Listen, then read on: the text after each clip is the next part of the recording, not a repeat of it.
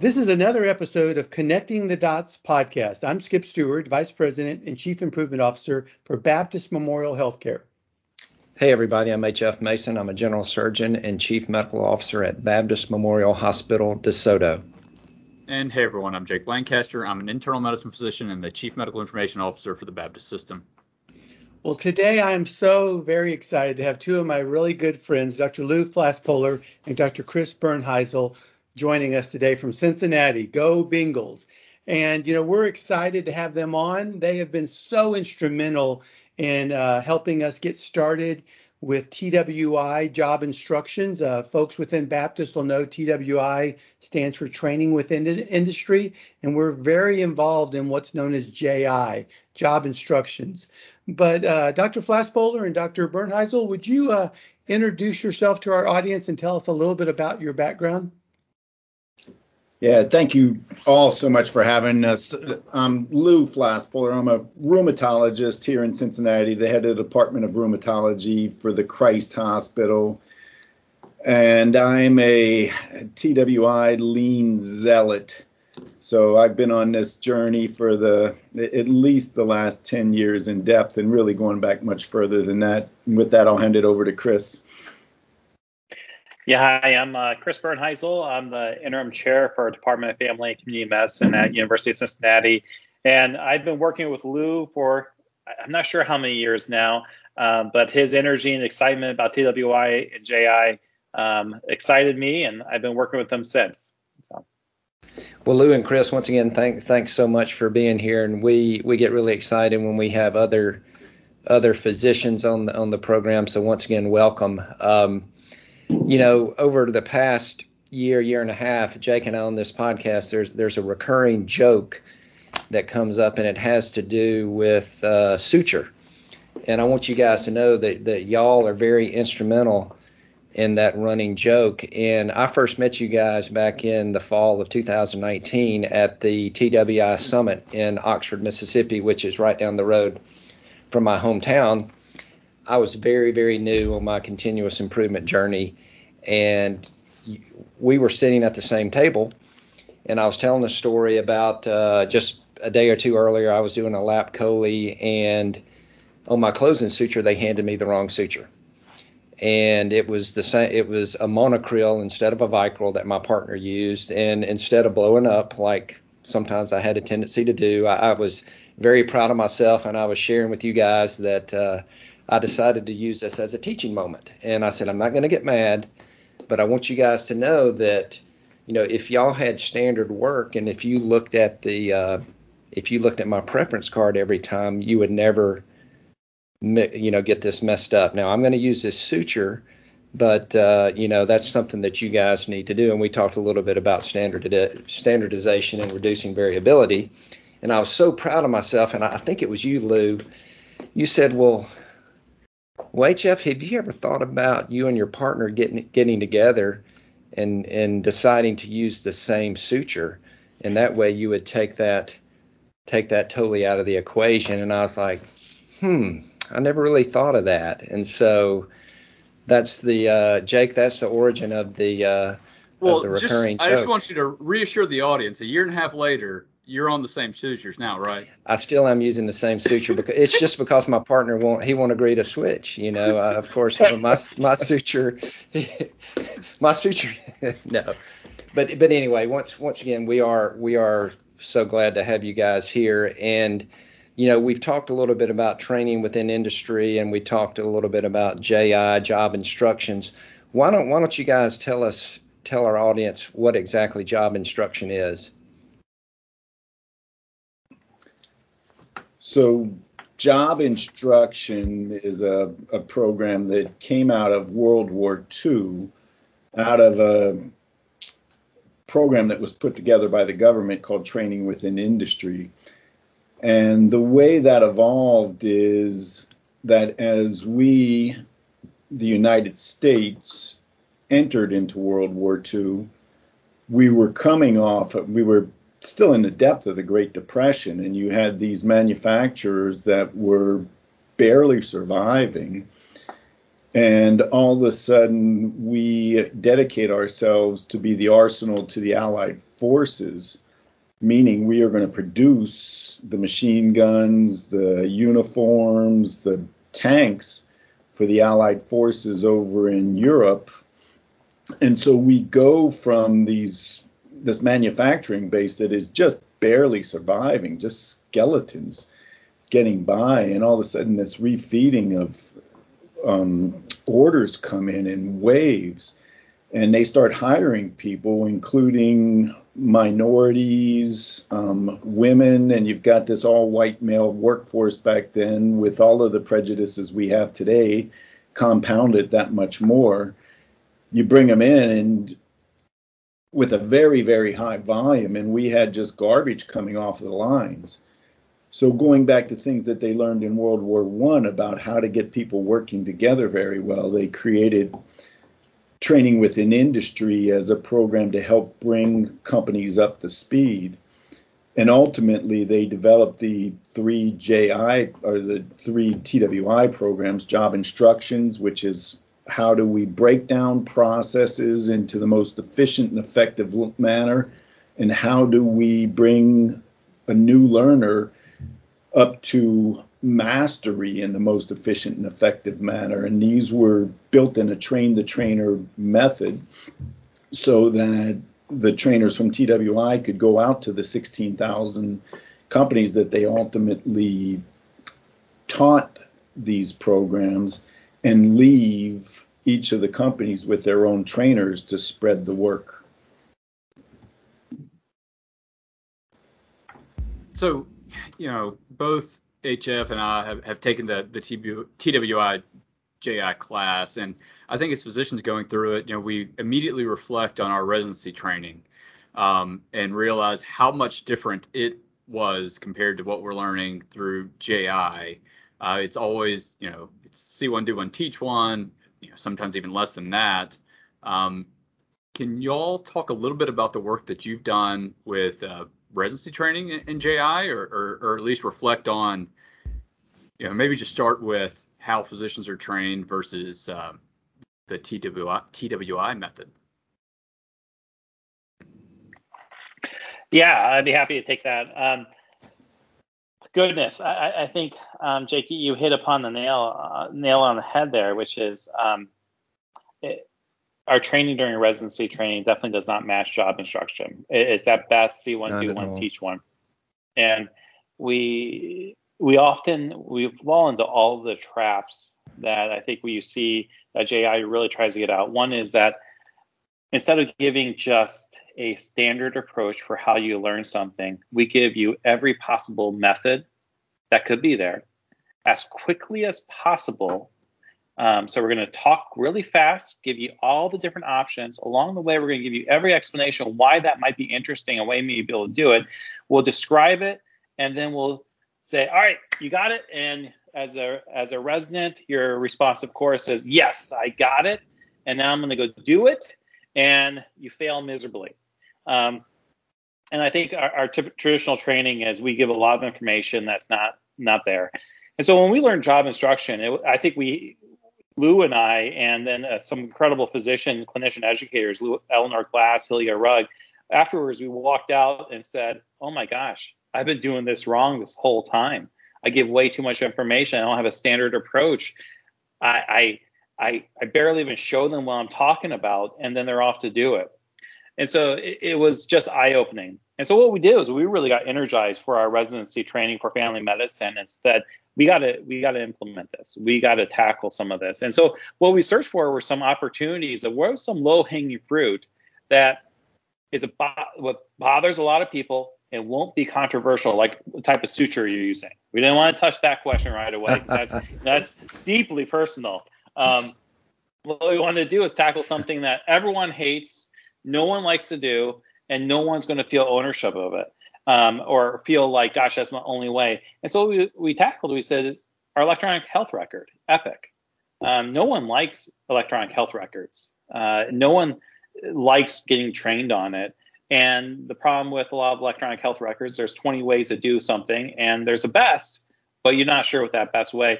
And what we saw with our own training for electronic health record was get stuck with an IT specialist. And I remember mine. I'm sure you guys can all reflect on the stories too. Mine was I got stuck with the IT specialist, and they spent a good 30 minutes showing me how to enter vitals. And that was a wonderful skill set that all the doctors right now are laughing at, because how many times have we ever entered vitals? Ever? That's not going to be what I'm going to be doing. I'm not going to be entering the vitals. And so it was just a waste of time. And so what we did is we said, okay, what can we do to make it so that our interns, when they start, are working at the highest level possible to be able to do what they need to do. So EMR, or electronic health record, EHR, whichever term you use, gets out of the way, and instead you can actually just drive the car, just like we drive the car. We don't think about it, and actually be with the patient and learn, as opposed to interfering with it. We thought that was a non-controversial area. People would be excited about it, and a way to start doing JI, introducing the concept of JI to these residents, with our hope that will hook them at that point, get them hooked, and then they want more. That's really, really great and really interesting. And, you know, Jake, talking about my residency, you know, if I had 8 different attendings, I had to learn 8 different ways to close a laparotomy incision, and it was just crazy. It was there was absolutely no standardization. Well, Chris, tell us, how was that received? I mean, what was your first job instruction breakdown, or JIB, that we refer to in TWI? Yeah, we started with the EHR, and what we asked was, okay, what are the different areas that each that you need to know in order to be able to start the day? And so we created a flow of the different skills: ordering medications, ordering labs, reviewing the chart, writing a note. And so we started creating JIBs. The way we did it is we went and shadowed those who were the experts, and we attempted to catch how they did it. Because as we know, everyone who's done Epic knows that there's many different ways to do everything. And we wanted to say, how are the best people doing it? One of the things that we saw was that they often have their Epic set up in a specific way. And so we said, okay, what we're going to do is we're going to set up our Epic in a very specific way, is the most efficient way that we can find. And then we worked on JIBs, and we kind of had wonderful debates on it. And then we went ahead and training. And the outcomes, Jeff, were fantastic. We at the end of our training for orientation, the following month, we ran a report for Epic efficiency, and our interns were beating our third years. The top 6 people were our 6 interns, and it was impressive data. And from there, it was just warmed my heart. I think Lou saw this also, was that we encounter something in the residency, and what the residents say, well, where's the standard work? What's standard? Why is there not a standard for this? Sure. Which was a foreign concept, I think, for a lot of doctors before then. Yeah, it was fascinating along those lines, is that, I mean, so many things like that happen. As opposed to being a push, it started to become a pull. We also saw the faculty turning to the residents and saying, how do you do this? Tell me about, you know, you talk about the medical record in Epic. Did you guys expand this into non-EHR procedures? Did you do, you know, starting an IV or putting a central line in or anything like that? Did y'all expand to those areas? So we have so Hillier Rugg is one of our she's the program director of our family medicine psychiatry double boarded program. And she, during the training, saw something that none of us saw, which was, I wonder if we can do this for really advanced skills. And what she did was she sat down and said, can I actually figure out a way to do a JIB for suicide evaluation, for risk assessment? Are they safe to go home or not? And she created a JIB on this step-by-step process. And it really was fantastic, because it challenged her to really say, what is it I'm actually looking for? What's the advancing step? What's the key point that I'm looking at for, and why? And so we developed it. And we went from this horrible workshop that at the end of it, I'm not sure anyone had any skill, to this wonderful JI training that really had the skill set at the end of just how you do it. So we did that. We also have our handoffs. We do all of our handoffs. Anyone in residency education knows that handoffs are a requirement from the ACGME. So we do job instruction for all of our handoffs. So how do you do a handoff? Lou Flasspuller, Lou did a jib on doing a knee injection. And I'll tell you, both of with the suicide training, with the handoffs, and Chris, you can tell me if I'm misremembering this, but my recollection is that was, for both of those, it was 2 hours of classroom training that in essence led to nothing. Maybe even worse than having taken the 2 hours. They didn't know what they were doing and were confused on everything. And that boiled down to about 20 minutes of training with 100% uptake. They're hitting the ground fully running as at a as high of level as somebody who had been at it for quite some time.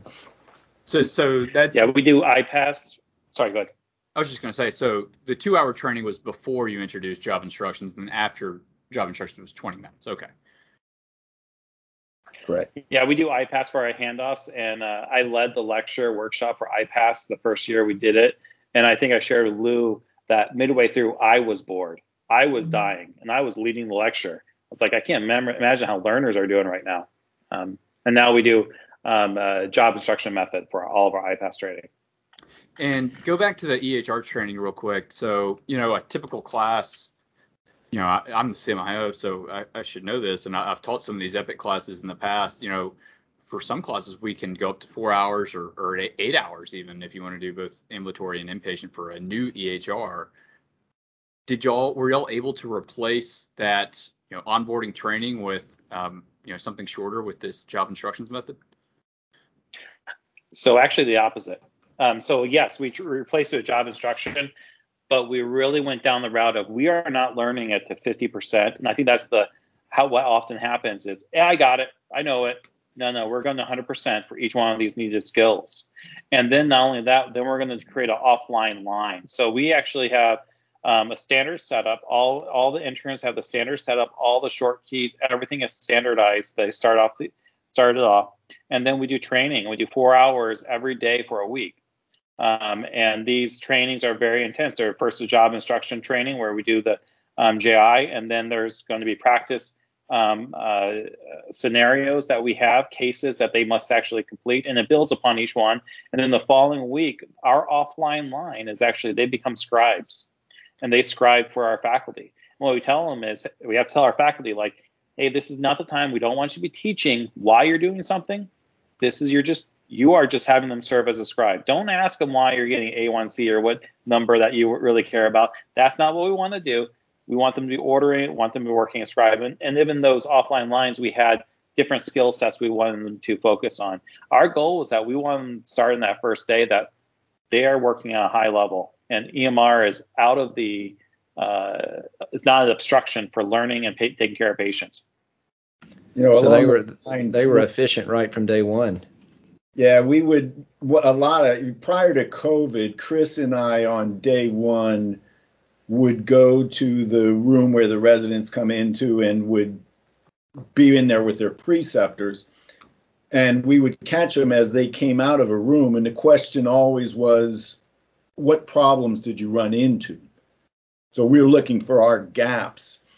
And I remember a couple years ago, one of the residents, may have been the first resident for that year, came out and said, I didn't know how to write a work excuse. And Chris was just beaming. Man, that is graduate level work. If that's where we drop the ball, watch out, right? That's awesome. Well, and I know this started out in the family medicine department with the family medicine residents, but within the university and within the training programs, has it spread to other programs? Because I can see an interesting thing, as much the potential. As we have offered and wanted to share it, we have not gotten uptake. I'm Chris. Is there anywhere? I can't think of anywhere off the top of my head. We're using it in my office, which is rheumatology, but we don't have a residency program. Is there anywhere else you can think of that we've been despite really efforts to proselytize, we're not getting the uptake. Yeah, not the level that we would love to see. Just right now, it's really remained in the family medicine. We'll get a little uptick, but nothing that's been able to sustain. It's more of the residency. But you were working with Baptist on a project, I think, with our residency programs. Can you comment on the work you're doing with us? Ed, Skip, why don't you kind of give us an overview? I mean, you were instrumental in bringing that all together. I'd love to have you kind of lay the. Yeah, sure. So basically, we started, basically in the fall of 2019 with a tremendous amount of excitement, and we've been continuing to do some work in that area. Unfortunately, the pandemic has controlled what we can work on and when we can work on it. But basically, we started with residents and introducing them to TWI job instructions, and every single resident was really impressed with how this could have an impact on the world. Because I think part of the issue is in the world that we live in today, what we think of as training is really just providing knowledge, providing information. But what TWI job instructions does is it really practices a skill. And it uses some things in such a way that you're feathering information into the learner's brain. You're creating like new neural pathways so that they can learn a new way. And we've had a tremendous feedback from the residents that we've exposed TWI job instructions to, and they've given us insight about jobs that it would really have a big impact. I remember the last time that we had a residency class, I'm not even sure if I told you about this, Lou. It was in April of 2021. And I had a resident, he said, listen, man, I've been a resident for 2 years. If you would have showed me this on day one, I could have avoided all of this other stuff, And so it was a real eye opener. So when it comes to the work at Baptist, unfortunately, it's not went as fast as we've wanted it to go because of the different surges with the pandemic with that. But we have seen great success through other elements of the Baptist management system. We've done everything from donning and doffing of the Ebola equipment to counting in the OR to starting an IV and many, many other jobs. And we always see that same response, whether it be a resident or whether it be a nurse or some other discipline, about this is a whole new way to learn a skill. And it also helps reduce that variation from person to person to person. Because a lot of times people are not doing a job different because they're being rebellious or they're fighting the system. They're really doing it because it's what they learned to do. It was their neural pathway of doing things. And we can see that in every aspect of life, right? People do. When I drove to work today, I remember asking myself, why does that person drive that way that was in front of me? Well, and after I was frustrated, I thought they were probably taught to drive that way, right? At some point, they learned a behavior, and that has stuck with them to this point in life. I don't know if that helps at all, Dr. Lancaster, but that's kind of where we are right now with the physician, with residents. I can tell you there's a tremendous amount of excitement, and we are trying to do stuff with the residents, but it's not a lack of anyone not wanting to.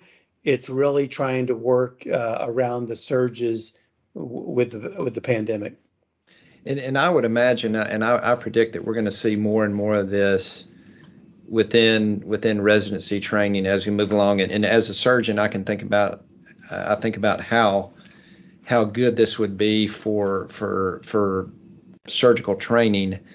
And one of the, I guess I'm an old dinosaur now, but one of the pushbacks that you get from the old dinosaurs is they hate the word standard medicine or standardization in medicine. But the obstacle that you have to get over is that you have to convince them that, by doing it the same way every time, like Skip said, you're going to reduce that variation.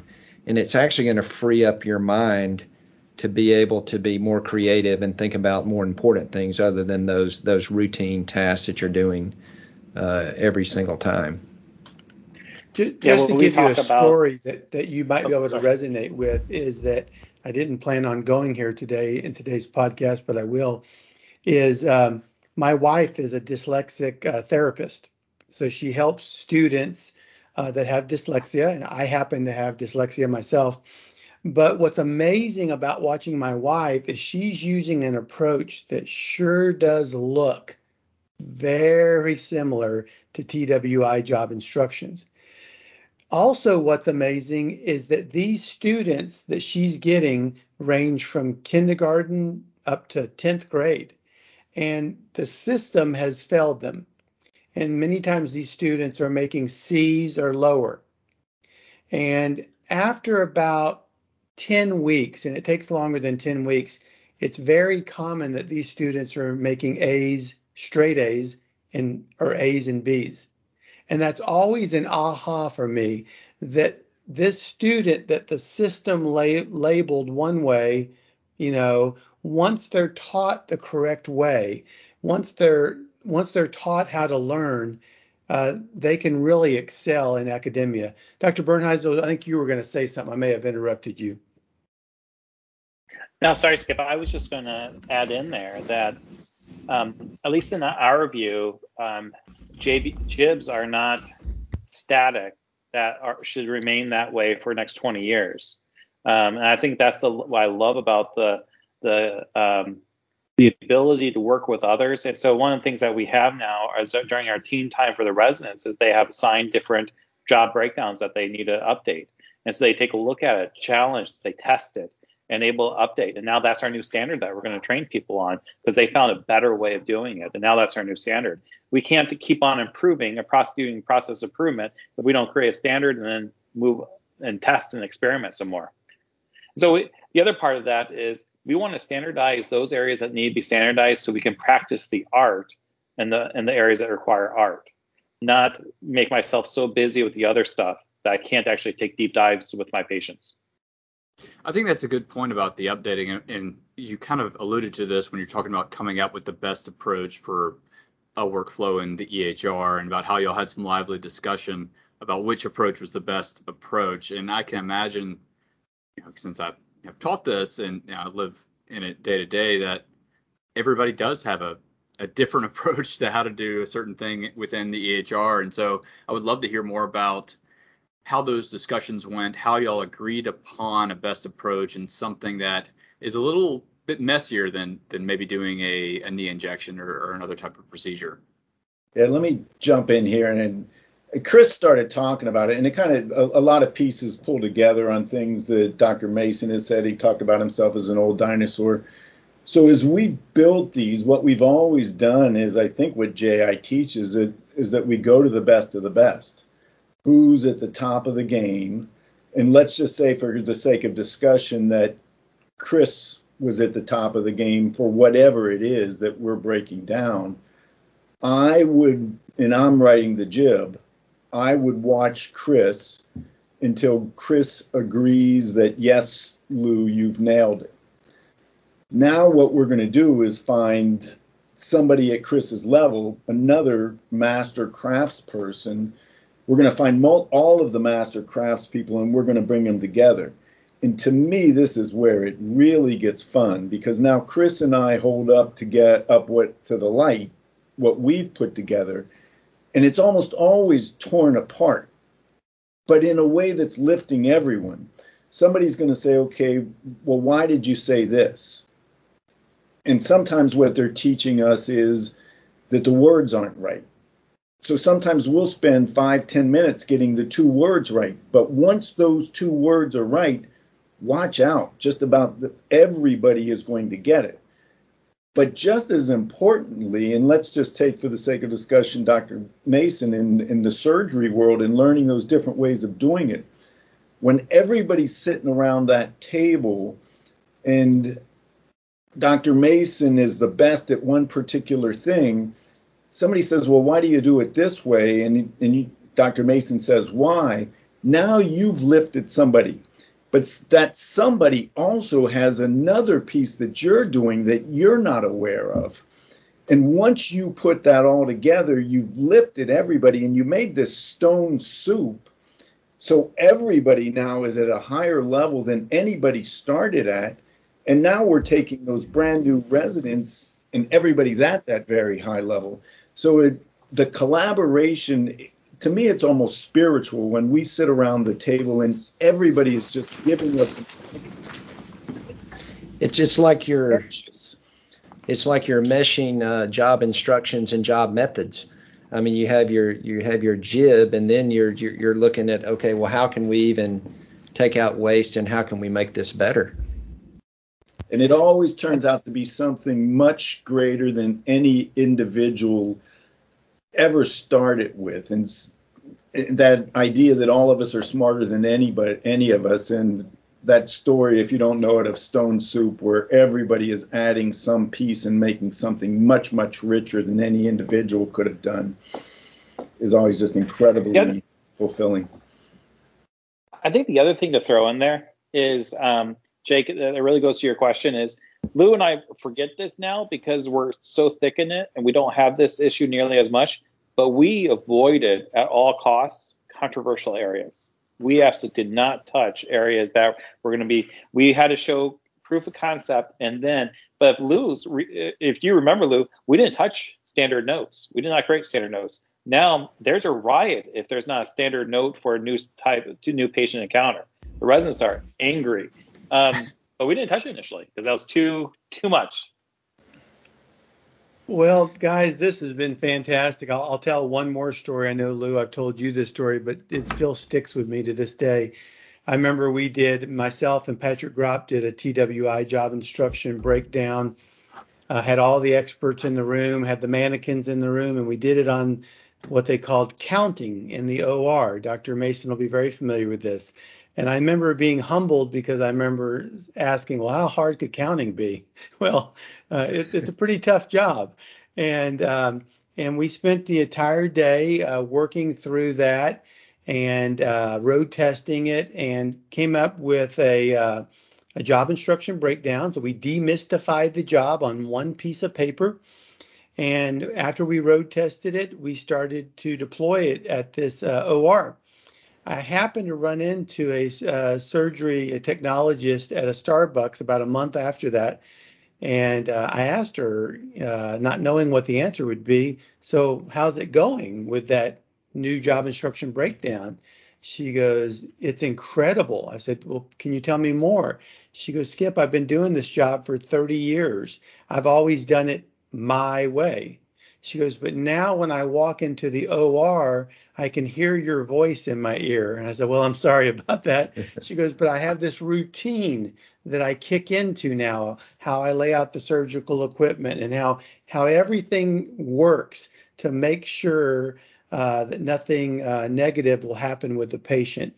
And so that was really impactful for me because it showed that when TWI is done the right way, not just the job instruction breakdown, but when you deliver that job instruction breakdown and feather it into the learner's mind, you're creating these new neural pathways and you're really creating a new skill to help reduce the variation and the possible errors that could eventually harm the patient. So, yeah. Well, Dr. Bernhiesel, Dr. Lou Flass-Polar, thank you so much for your time. Can I add one more thing? Yes, please do. Yes, please do. So, and Dr. Mason, you brought this up earlier. One of the things that we are really intentional about is that this idea, when we standardize and do it well, it's liberating. Absolutely. Not restraining. You're not put into a straitjacket. And Skip, that story you just told, I think you liberated.